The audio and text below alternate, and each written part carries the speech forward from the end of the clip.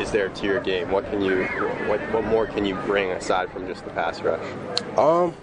Like I say, that's the one thing that I working on. You got to play the run. If you to play here, you got to be able to defend the run, and so just to be able to work on my craft on all aspects of my game is to become more of an all around player, I guess. What would you say the characteristics are of a great run defense? Characteristics of a great run defense? What makes a great run defense? When you get 11 guys working together. Honestly, it's an 11-man game. So when you get everybody doing their job and working hard, you got a great defense.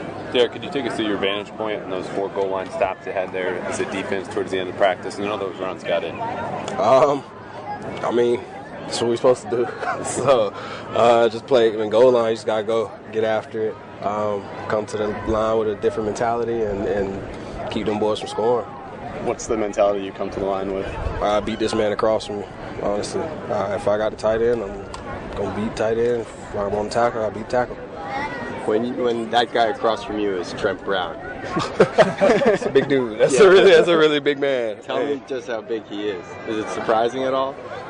He's definitely one of the biggest guys I've ever played against. But it's great. It's great because you're not gonna see it anywhere else. He's a great player, great dude, awesome to work with. He plays hard.